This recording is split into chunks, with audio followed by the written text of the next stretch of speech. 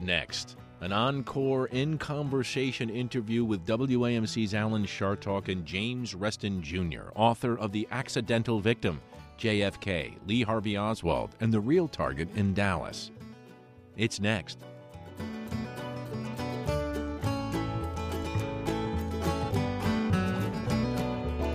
Hi, this is Alan Chartock, excited for the opportunity to interview author James Reston Jr. about his latest book, The Accidental Victim, JFK, Lee Harvey Oswald, and The Real Target in Dallas, published by Zola Books. James Reston Jr. is the author of 15 books, 3 plays, and numerous articles in national magazines, winner of Prix Italia and the DuPont Columbia Award for his chilling 1983 90-minute radio documentary on National Public Radio, Father Cares, The Last of Jonestown. His last 5 historical works, Galileo, A Life, and Last Apocalypse, Warriors of God, Dogs of God, and Defenders of the Faith have been translated into 13 foreign languages. Warriors of God and Collusion at Home Plate have been optioned by Hollywood. The Last Apocalypse was a main selection of the Book of the Month Club. Warriors of God is an international bestseller with over 200,000 copies sold worldwide and still selling. Fragile Innocence, his memoir bringing up his handicapped daughter, reached number 8 on the Washington Post bestseller list. In 1976-1977, Reston was David Frost's Watergate advisor for the famous Frost-Nixon interviews seen by 57 million people worldwide. His narrative of that experience was published in 2007 and entitled The Conviction of Richard Nixon, The Untold Story of the Frost-Nixon Interviews, and was the main inspiration to the British playwright Peter Morgan in the making of his hit London play Frost-Nixon. Reston is a major character and the narrator of the play. In the Hollywood adaptation of the play, directed by Ron Howard and nominated for 5 Academy Awards, Reston is played by the actor Sam Rockwell. His articles have appeared in the New Yorker, Vanity Fair, Time, the New York Times Magazine, Smithsonian, National Geographic, Esquire, American Theater, Playboy, and Rolling Stone. He recently contributed to the foreword of the National Geographic book Eyewitness to History. In recent years, he has lectured widely in the United States and overseas in the Millennium, the Crusades, the Spanish Inquisition, and the Ottoman at Vienna, citing their relevance to modern issues. He's been a fellow at the American Academy in Rome, a fellow at the John W. Klug Center at the Library of Congress, and a senior scholar at the Woodrow Wilson International Center for Scholars in Washington. Reston was an assistant to U.S. Secretary of the Interior Stuart Udall, 1964-65, U.S. Army, 65-68, lecturer in creative writing, University of North Carolina, 71-81, Newsweek, PBS, and BBC candidate to be the first writer on the NASA Space Shuttle. Married with 3 children, James lives in Chevy Chase, Maryland. You can find him online at www.restonbooks, that's one word, .com, or at www.jrobsessions.com. James Reston, how old are you? Let me think here a minute. I guess I'm 71. That's impossible. How could you be 71? I'll be 72 shortly. Me too, but that's extraordinary. You've done an awful lot. Are you a happy man that you've gotten all of this under your belt? Oh, very happy indeed. I always wanted to live the life of letters and of writing books, and that's what I've done. Where'd you go to college? University of North Carolina. And were you happy there? Very much so. My heart is still in Chapel Hill. I taught there for 10 years, from 71 to 81, as you mentioned. Yeah. I'm very sorry to have left, but that's the way life moves. Yeah. Well, all of these things that you've done, how do you balance things? Well, if you set out to be a writer and an author and want a whole career and a whole life of that, there are peaks and valleys. There have been some very deep valleys along the way, but I was absolutely determined to continue this form of life, and, I'm very unhappy if I'm not writing something, so I've been at it for 40 years now, so that can produce quite a lot of work. When do you do it? Do you do it in the morning? Do you do it at night? I started out, as you mentioned, I was in the Army for 3 years, 65 to 68. When I came out, I had written the first draft of my first book, which was a novel, and for 10 years or so thereafter, I continued a kind of regimen that I had in the military of getting up at 5:30 in the morning and being at my writing table by 7. When children came along, that discipline slackened a little bit, but I'm still a morning person. Me too. I love it. And that's when I wrote my dissertation and did everything else, because nobody's really around to bother you. But I do it earlier than you do. I do it at 3. My goodness. So let me ask you about how it is to find your own meter as opposed to the family name. Well, that's an interesting thing, the shadow problem. As you suggest, my father was a very, very prominent columnist for the New York Times. And unfortunately, he gave me his name. So I'm a junior, but, there are other juniors that have done all right along the way. That was a difficulty for me until perhaps in the 1980s, perhaps 15 or 20 years into my life as an author, that there was a lot of confusion there. There's still a bit of confusion, actually. If you go to the Library of Congress, my books get mixed up with his. But he stopped writing in the about 83, something like that, with his memoir. And I continued on to produce really every couple of years a new book, and it became a bit easier after that. Was he affirmative about your work? Well, I think he didn't quite understand why I didn't go immediately into journalism, which is what he wanted me to do. I went back to Chapel Hill after my first novel was published. I was hired there to be a lecturer in creative writing, and that was a very productive 10 years for me of taking me out of Washington, taking me away from journalism, putting me in the company of very fine writers and novelists in North Carolina. So those 10 formative years away from Washington were extremely important to my career. He didn't quite understand why I would do that for 10 years when I was making $3,000 a course, teaching only 2 courses each semester. So those were very thin years. I had to do a good bit of magazine writing on the side to supplement my academic salary. And I actually went into the Army in 1965, having worked for 8 months at the Chicago Daily News. So theoretically, I could have gone immediately back into journalism, but, I was very much a product of the 1960s, and doing straightforward daily journalism was not really what I wanted to do. Why did you go in the Army when a lot of other guys were avoiding it? That's interesting. It's something that certainly the younger generation doesn't really understand, the sort of the moral dilemmas of the Vietnam generation. I looked at this, I think, through a moral lens, that I was opposed to the Vietnam War. Of course, under the Kennedy years, although one was of draftable age, there was not much involvement in Vietnam. And I was actually, you mentioned that I'd worked with Stuart Udall. That was my first job out of the Army. I became his speechwriter as a very young man, and he was keeping me out of the military. But in September of 1965, when Johnson made this proclamation, LBJ made this proclamation that this is really war, I felt I wasn't really, truly a conscientious objector. I didn't really want to be a malingerer and, avoid military service on some sort of phony thing.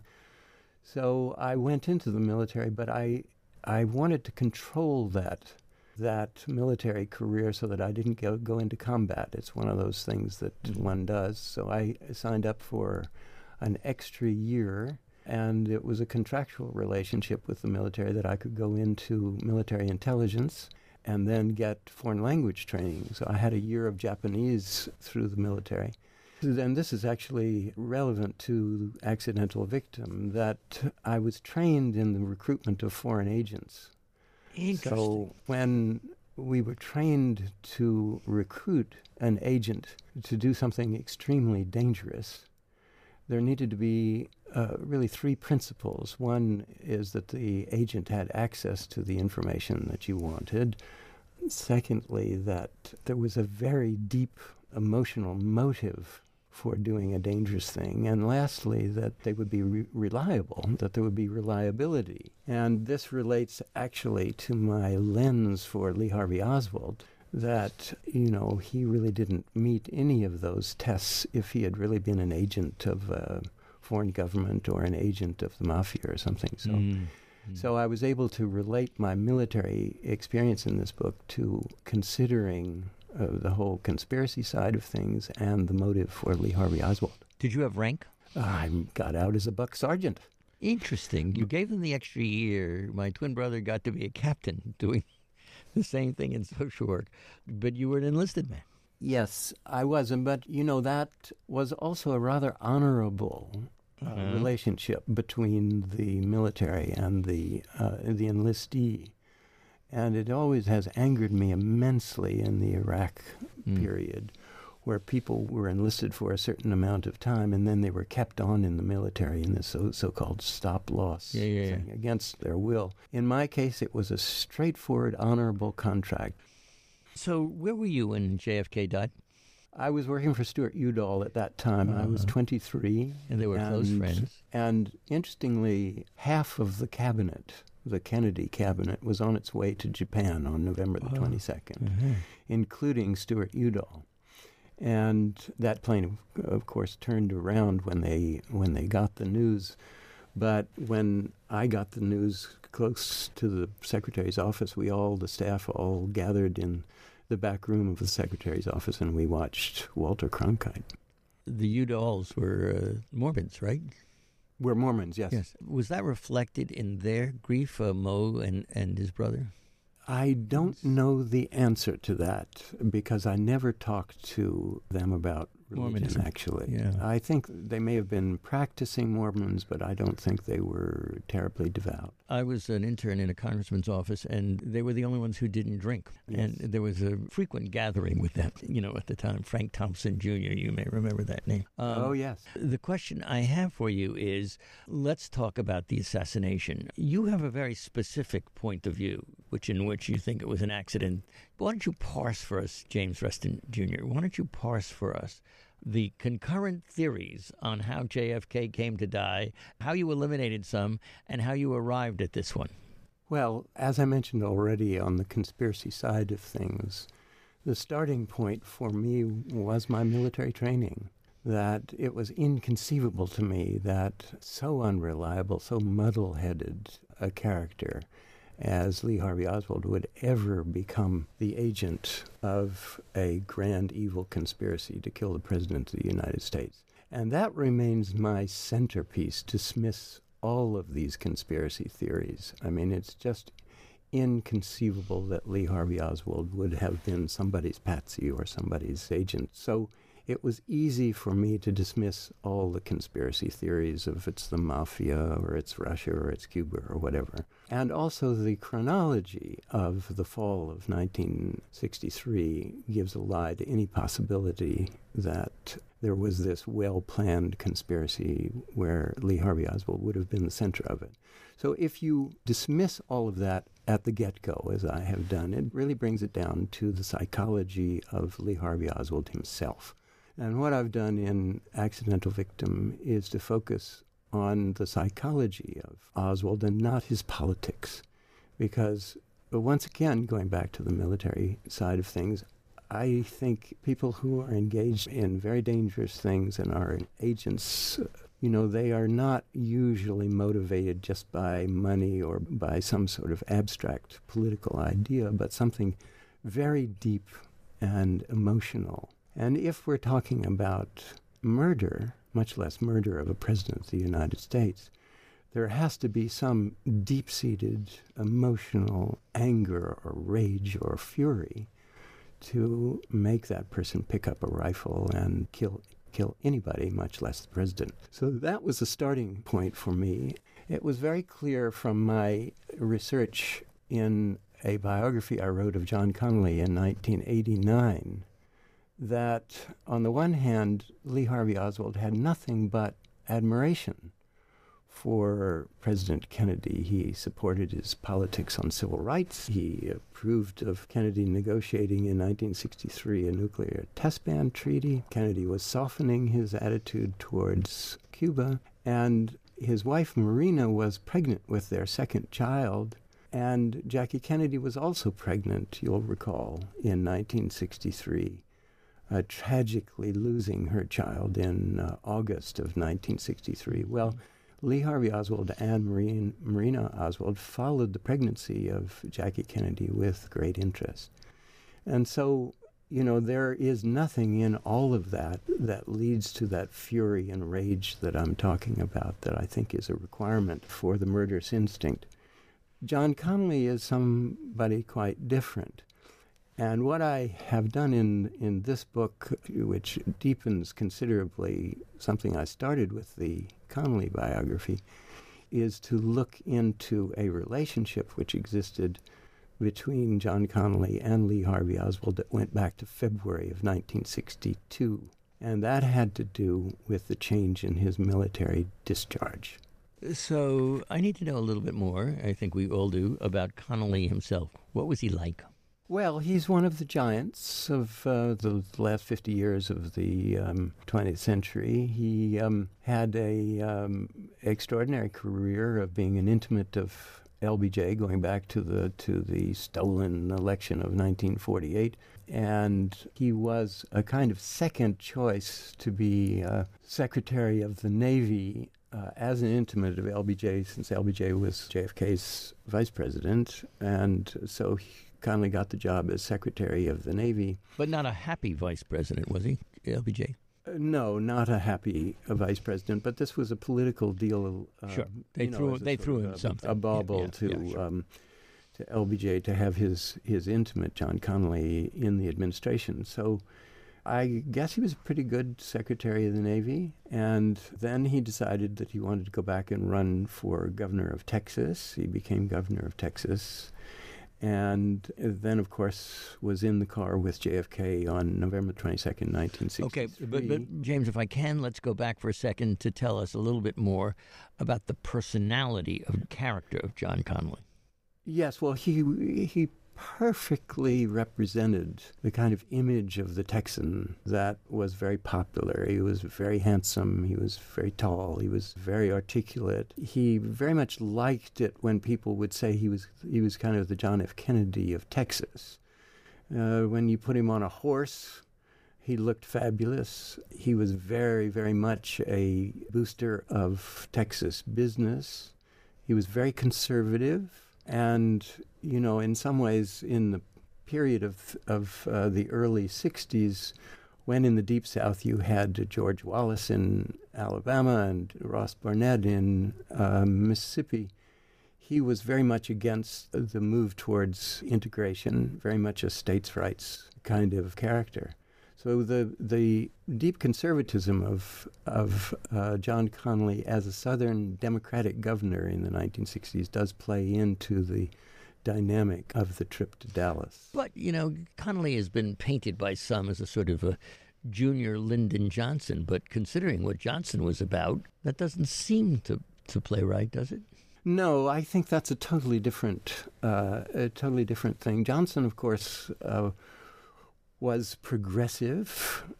What he did as president puts what JFK did as president in the shadow. Absolutely. And there was real tensions between LBJ and John Connolly on the political front. Of course, we could parenthetically leap forward to know that Connolly became an intimate of Richard Nixon and changed parties and so forth. So his politics did not mirror the progressive politics of Lyndon Johnson. Johnson could be mean when he needed to be. Was Connolly a mean man?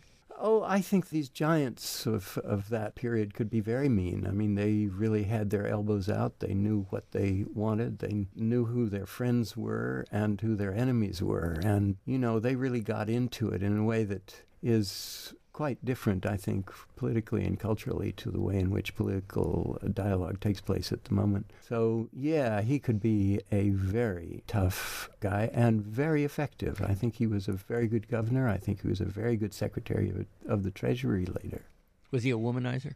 A little bit, yes. But I think not on the level of Johnson Kennedy. Or Kennedy. Was Johnson capable of attacking your thesis? Was Johnson capable of killing JFK? That is utterly absurd. I mean, totally and utterly absurd. I mean, it's made good entertainment, and this is the problem with conspiracy theories. This is the most outrageous of them all. But that, to write a play about LBJ as the secret murderer of John F. Kennedy is entertaining, just like it's entertaining to think about KGB agents or mafia characters recruiting Lee Harvey Oswald. And the regrettable part of the bathos over the JFK commemoration was that so much attention was paid to these absurd theories, partly because they're much more entertaining than to think that this was an act that was done by a muddle-headed, wretched little man called Lee Harvey Oswald. Well, but let me ask you this. Isn't it possible, by the way, just so everybody understands, I'm with you on this, but isn't it possible that you had a muddle-headed guy who looked vulnerable and who somebody came along and said, hey, we could get this guy to go up and pull the trigger, on the president, keep out of it? No, I don't think it's possible. It's not possible for so many reasons. You can start with the rifle that he had with its, that he paid $18 for or something, and the lowest grade ammunition possible. I think, if you really want to think about the assassins of political leaders, one needs to see the film Day of the Jackal, where if a mafia or a foreign government wanted to assassinate the President of the United States, they would get a professional. And they would give that professional, the best possible weapon, the best possible ammunition. And it would take months and months, if not a couple of years of planning. But the JFK assassination is really defined by spontaneity and by the cruelness of fate, I think. I understand why it's comfortable for the American people to want to think that there is some grand evil empire behind this horrendous act of assassinations. It's a comfortable notion. But unfortunately, it's not true. Okay, just reminding everybody, we're talking with author James Reston Jr. about his latest book, The Accidental Victim, JFK, Lee Harvey Oswald, and the Real Target in Dallas, and it's published by Zola Books. Okay, so you just said something that I found quite provocative, which is if you were going to do it, you would find the right hitman to do it. Can you think of such an example in history? The only one that comes to my mind is perhaps M.L. King. Yeah, I don't know that Byron de Beckwith was professional in that sense. I don't know about that exactly. We have these conspiracies of the Lincoln conspiracy. Sure. We have the conspiracy in Sarajevo that begins the World War II. But we have this whole collection of misfits also who were assassins or attempted assassins, Squeaky, Frome, and Hinckley, and Oswald, that they really are the outliers of the society, the misfits, and that are full of resentment and rage and disappointment in somehow or another that leads to the murderous instinct. Explain Jack Ruby to me. Well, Jack Ruby was a little hood from Dallas. He had a club called the Carousel Club that was frequented by police officers of the Dallas police force. He knew a lot of those police officers and, would come frequently to the Dallas police headquarters to hand out cards and encourage them to come to his club. This is another example of spontaneity. Jack Ruby on November the 22nd. Well, let me back up a minute and say there were really two things that Jack Ruby loved in his life. One was his little dog named Sheba, and the other was his strippers. And on November the 22nd, he had this plea from one of his strippers that she had lost a day or two of work and needed money. And so on November the 22nd, he piles little Sheba in the car and goes down to the Western Union office to wire money to this hard-pressed employee of his. He does that, and then he realizes that he's only sort of 50 yards from the Dallas police headquarters, and he's heard on the radio that Oswald is going to be transferred from the city jail to the county jail at 10 o'clock that morning. So he looks at his watch, and it's way after 10 o'clock, and still he notices that there's quite a lot of activity down there. So out of curiosity, he walks down this 50 yards or so to the Dallas Police Center, walks down this automobile ramp unchallenged, and finds himself at the back of a clutch of police officers and reporters waiting for Oswald to emerge. And at that very moment, Oswald does emerge from a far door, and it takes a few steps. And as you know from the television, Ruby pulls his way through the crowd and pulls out his weapon and shoots Oswald. So it's another one of these examples of how if Jack Ruby had wanted to kill Lee Harvey Oswald, he couldn't possibly have known when he was going to emerge. And, there could be no planning of that. It's all a matter of chance and misfortune or good fortune. I mean, the reaction to the killing of Oswald was really celebrated throughout the United States, I think. Well, but he was carrying, right? I mean, he had a gun. I doubt you would find that kind of thing happening in contemporary America, right? I mean, did he carry all the time? Is that? I don't know the answer to that, but it's Texas, right? Yeah, sure. It's a rather common situation for people to be packing. And he was a thug. Then and now. But you said that he had heard on the radio that he was going to be transferred. So when you say it's impossible to know, right, that he knew the way things were done. And so it's conceivable, isn't it, that he came prepared to do this dirty thing? Well, I think it might be conceivable in the few minutes before as he walks down and realizes that he hasn't been transferred yet. But, it is, as I say, an act of fate that he just happens to walk down at the very moment that Oswald emerges. I mean, if it had been 2-3 minutes before or 2 or 3 minutes after, Oswald would have been in that armored vehicle and on his way to the county jail. So, James Reston, what was the motivation again for Ruby shooting Oswald? Well, all we know, to be the historian here, all we know is what he testified to in his trial. And there were two things that he said were the reasons. One was that as a Jew, his name was Rubenstein. He told the court that he wanted to show that, now mind you, this is before the 1967 war. And still this aura was out there, this argument, it was out there after the Holocaust that somehow Jews were complacent. He wanted to show that a Jew could be brave and courageous and aggressive. That's one argument he told the court. The second argument was that he said he wanted to relieve Jackie Kennedy of the suffering of a trial of her husband's assassin. So a very noble reason. Now, do we believe these things? I don't think so.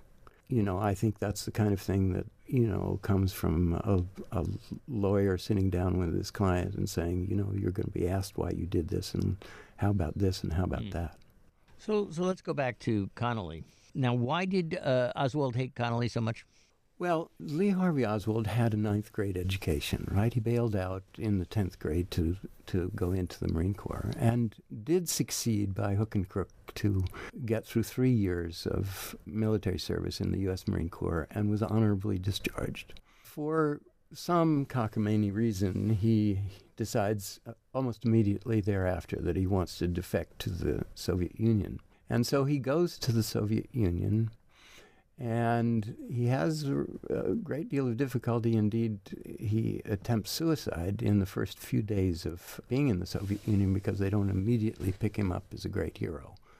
But at any rate, they finally do acquiesce in this request, and he's sent off to Minsk, Russia, where he goes to work in a radio factory.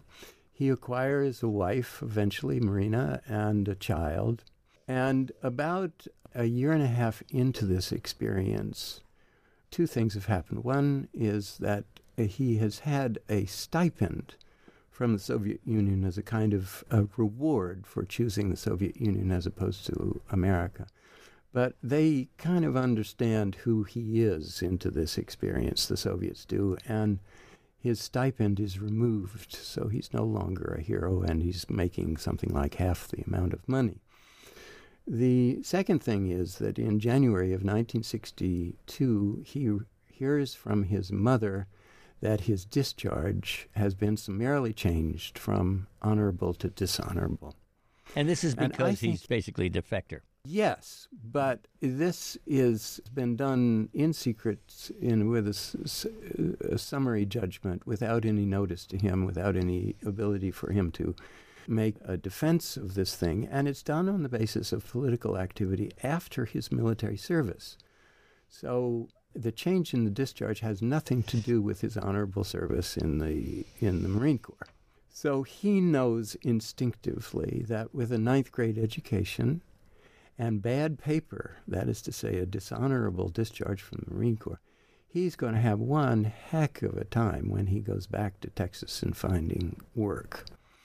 So he sits down and writes a very plaintive, heartfelt letter. I have a copy of it in Accidental Victim, in which he writes to the Secretary of the Navy, the appropriate official, because the Navy Department has sway over the U.S. Marine Corps, asking this fellow Texan and fellow resident of Fort Worth to look into this unfairness and change this unfairness that's been done to him and to his family.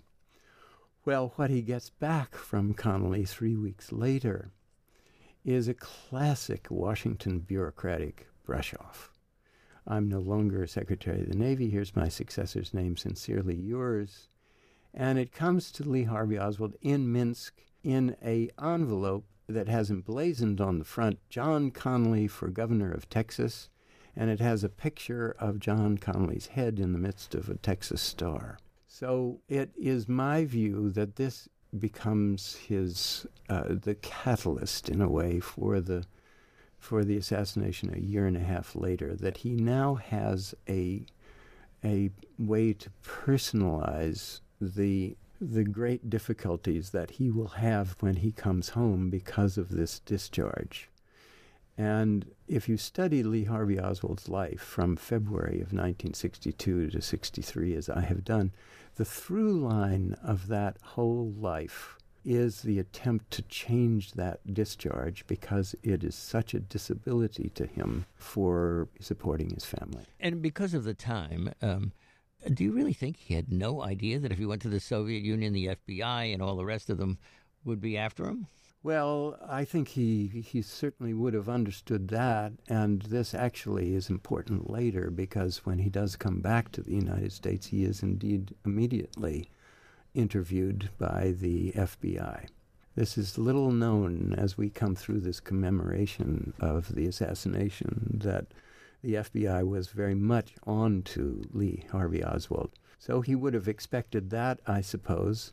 But the point is that when he would go for work to support himself and his wife and his new child, his baby, every time the same thing would happen. How much education have you had? Ninth grade education.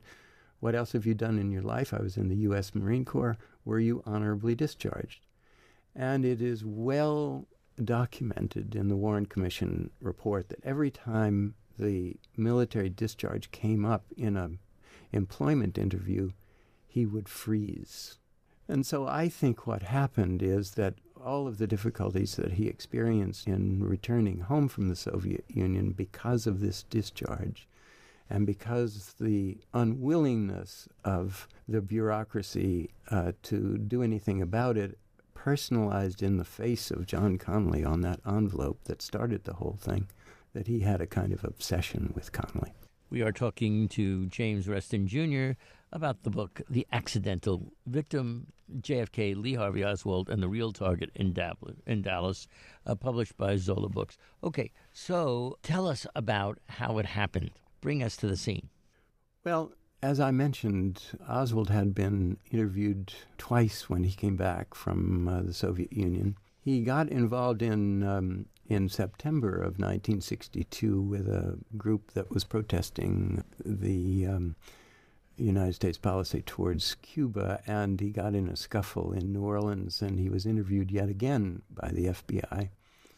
So he was in their files as somebody to watch if they had decided to watch him. Was Marina Oswald in any way influential with her husband? Did she freak out that he was behaving this way? I mean, were you able to tell any of that?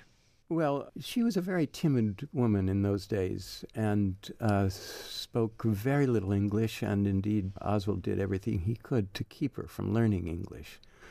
He was a wife abuser, so she was really a kind of a beaten down woman. But you may recall in the lore of all of this that Oswald, once he acquires his rifle, takes a shot at General Edwin Walker, who was a right-wing nut.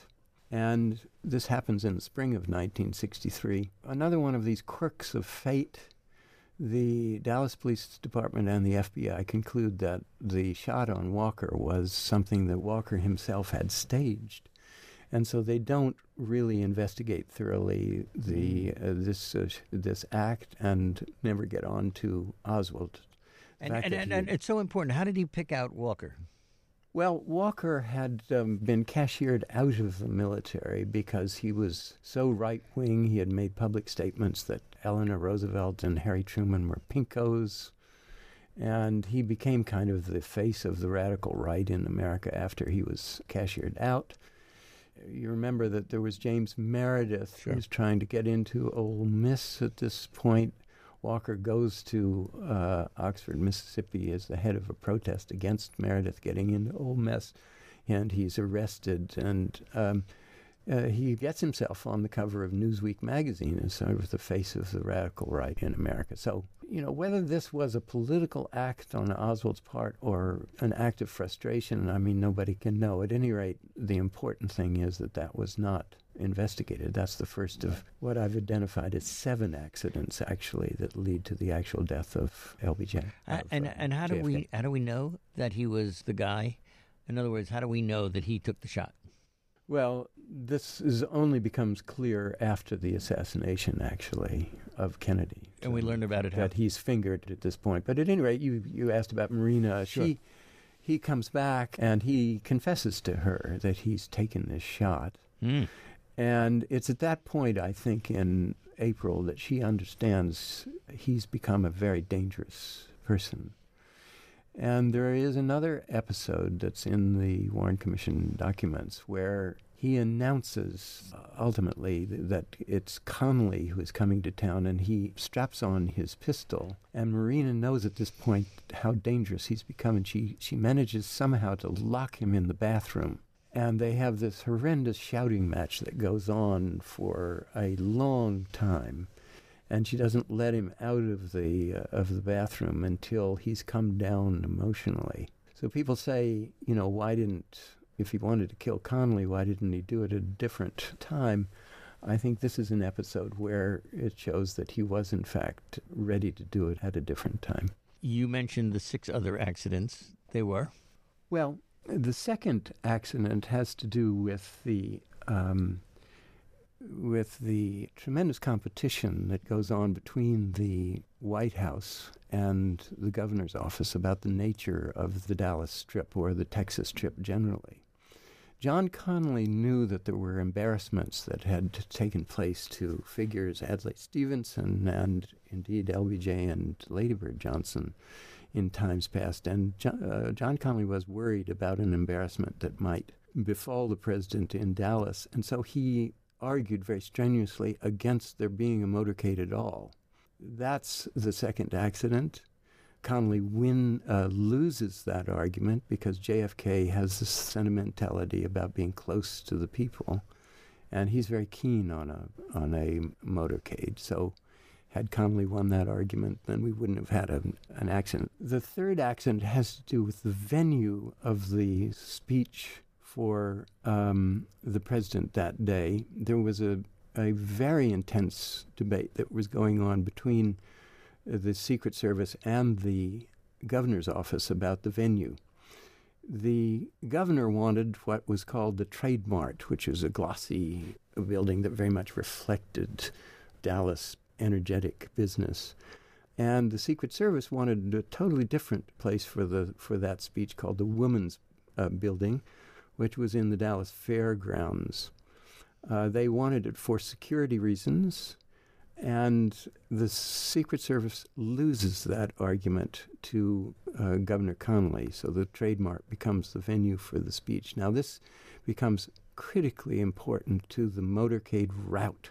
That if the Secret Service had won that the speech was to be given at the Women's Building, then the motorcade would have been a straight shot down Main Street of Dallas and gone through Dealey Plaza a block away from the book depository. So that's the third accident. The fourth has to do with the FBI knowledge of Oswald. As I said, there were really 3 interviews with him per se. And then a month before the assassination, they interview Marina Oswald. She says that he is employed now at the book depository, so they knew a month beforehand that Oswald was employed there on what became the route for the motorcade. So, I mean, how did he get that job there? That's all a matter of happenstance. The fifth has to do with the bubble. It was raining that morning in Fort Worth, where that day began. And you remember that Kennedy had to sort of pop over from Fort Worth to Dallas. And at that point, the clouds had receded, and it became a brilliant sunny day, and it was decided that there would be no bubble on top of the car. It was not a bulletproof bubble, but I think when you think about the line of sight of Oswald's rifle, if that bubble had been on the top, the reflections of the sun and of the shadows and trees and so forth would have made it a more difficult thing. That's the fifth. The sixth is the actual employment at the book depository, which it just happened. That happened to be what Oswald got, and only a month beforehand. And indeed, the route of the motorcade past the book depository was not even announced in the Dallas Morning News until 3 days beforehand. And then the last accident is the back brace that Kennedy was wearing that day. And that was? Well, as you know, everybody knows that John Kennedy had this terrible back in World War II, and he had an operation to fix his back problem. What people don't know as much is that in 1955 he had still terrible back problems and had another back operation which was botched. They put in a metal device in his back that didn't work, and it had to be taken out in a third operation. So this was sort of the physical disability that he suffered from for all those many years. And he had tried all kinds of different things, including self-medication, to deal with it. But in 1963, what it had evolved into was relying on a back brace, which I have seen at the National Archives. I think I'm the only writer who's ever seen it, which was really straight out of Gone with the Wind, if you remember that scene with Scarlett O'Hara holding onto the bedpost and Mammy winching her into her girdle. This back brace had shoelaces that first tightened it, and once the shoelaces were tightened, then there were 3 belts in it that had to be tightened further.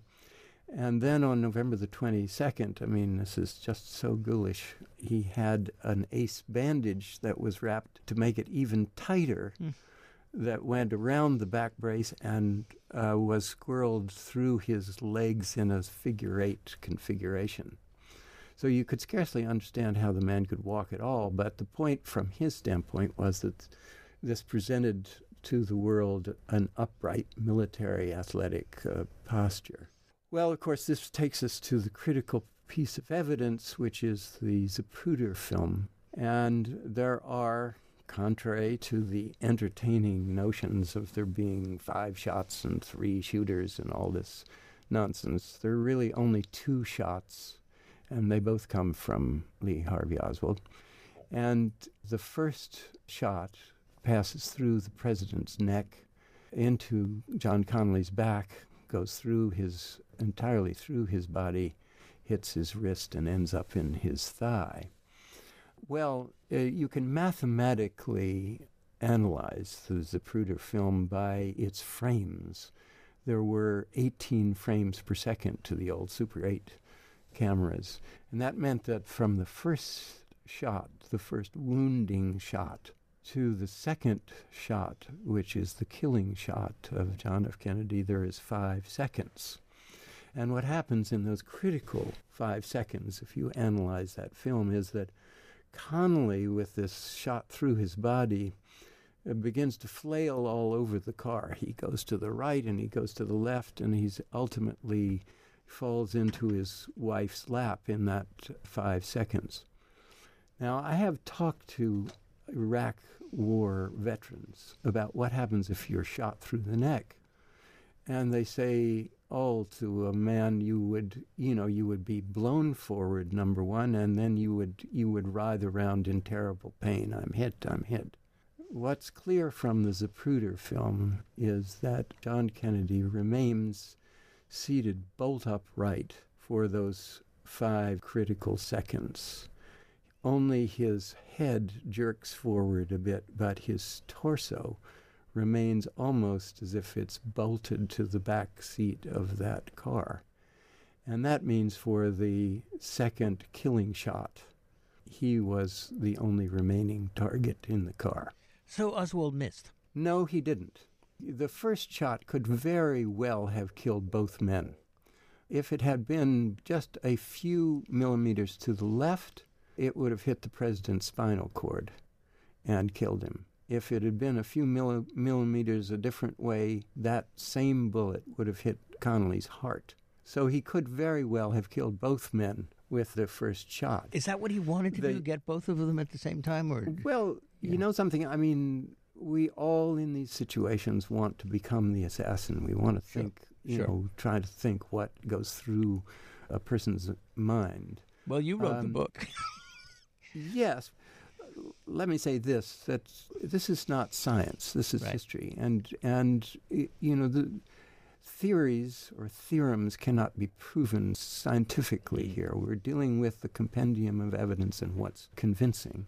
So what I have relied on as to why he would have taken a second shot, if indeed his real target was Connolly, on the world of psychiatry. And the world of psychiatry says that there is something called the motor program, or sometimes it's called obsessive repetition. And what that means is if you set out to do so dastardly an act as killing someone, that you're in a hugely excited mode where you're operating absolutely on instinct. And what the psychiatrist, I think, will say is it would be almost impossible if you had started the act with the first shot to make an intellectual judgment that, oops, my real intended target is out of the picture. I need to stop here. That he's just, reloading and aiming again and firing at whatever is there. Now, I think this is further bolstered by what the U.S. Marine Corps manual says about hand-to-hand combat, where, of course, Lee Harvey Oswald was trained for 3 years in Marine procedures. And what they say is, if you see your target, you just keep shooting until your target is dead, until the enemy is dead. I think that was deep within his psychology.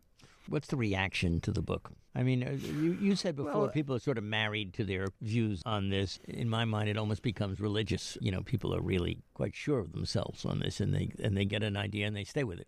So have people gotten angry at you? No, I don't think they have. If I get an opportunity, as you have given me here, to lay this out, not in a 2-minute soundbite, sure. I think almost universally my experience in the last 2 months in making this argument is that it's convincing. That if you present the impossibility that so wretched a character of this could have been the agent for somebody else, it brings you down to, okay, why did he do this out of his own emotional mindset?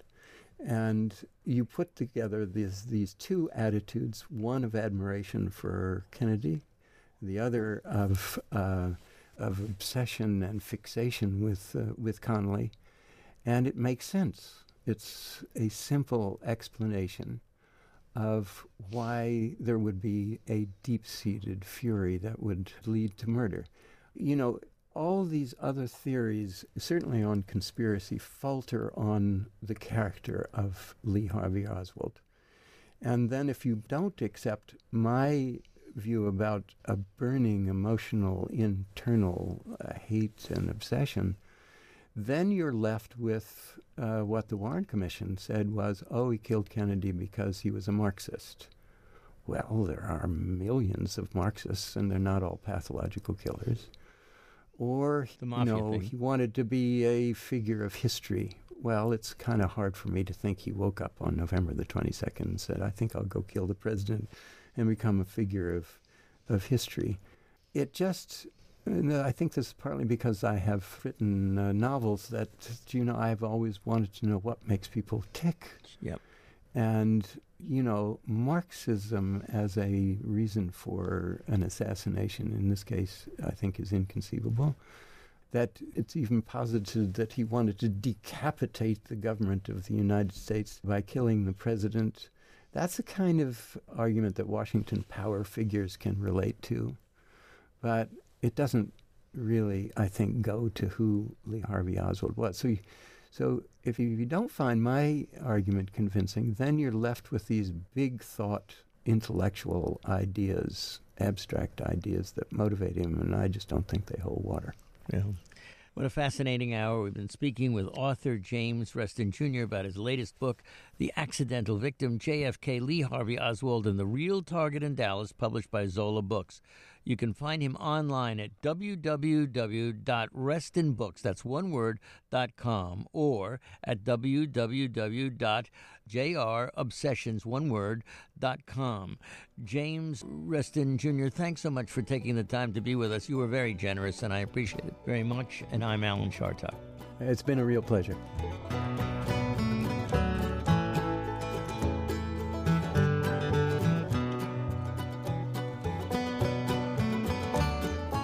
Been listening to Dr. Alan Chartock, President and CEO of WAMC Northeast Public Radio and Professor Emeritus at the University at Albany. For more information on the In Conversation with Alan series, or to order additional copies of this or any interview in the series, call 1-800-323-9262 or visit us on the web at wamc.org.